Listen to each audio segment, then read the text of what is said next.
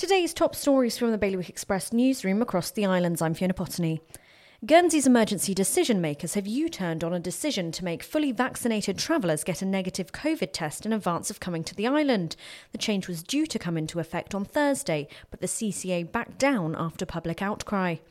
An Italian princess fined £2 million by Jersey's royal court for contempt is taking her case to the Privy Council. Princess Camilla de Bourbon has already paid $200,000 of her fine, but says she wants the court to provide a bank guarantee before she transfers the rest, that she'll get the full refund if her appeal is successful. A fundraiser has been set up to replace an elderly Jersey man's mobility scooter after it was stolen from outside his home last week. Bill Artois is sight-impaired and cannot walk unaided, so relies on the scooter to get around.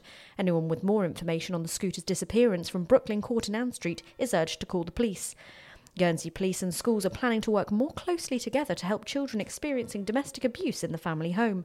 Guernsey police want to create a local version of the UK's Operation Encompass. Once up and running, it will enable information to be shared with a designated safeguarding lead at the school the morning after officers are called out to deal with domestic abuse. For more on all these stories, visit bailiwickexpress.com. Your weather now sunny today with some mist and hill fog at times, getting cloudier later on, and a top temperature of 21 degrees. Bailiwick Radio News.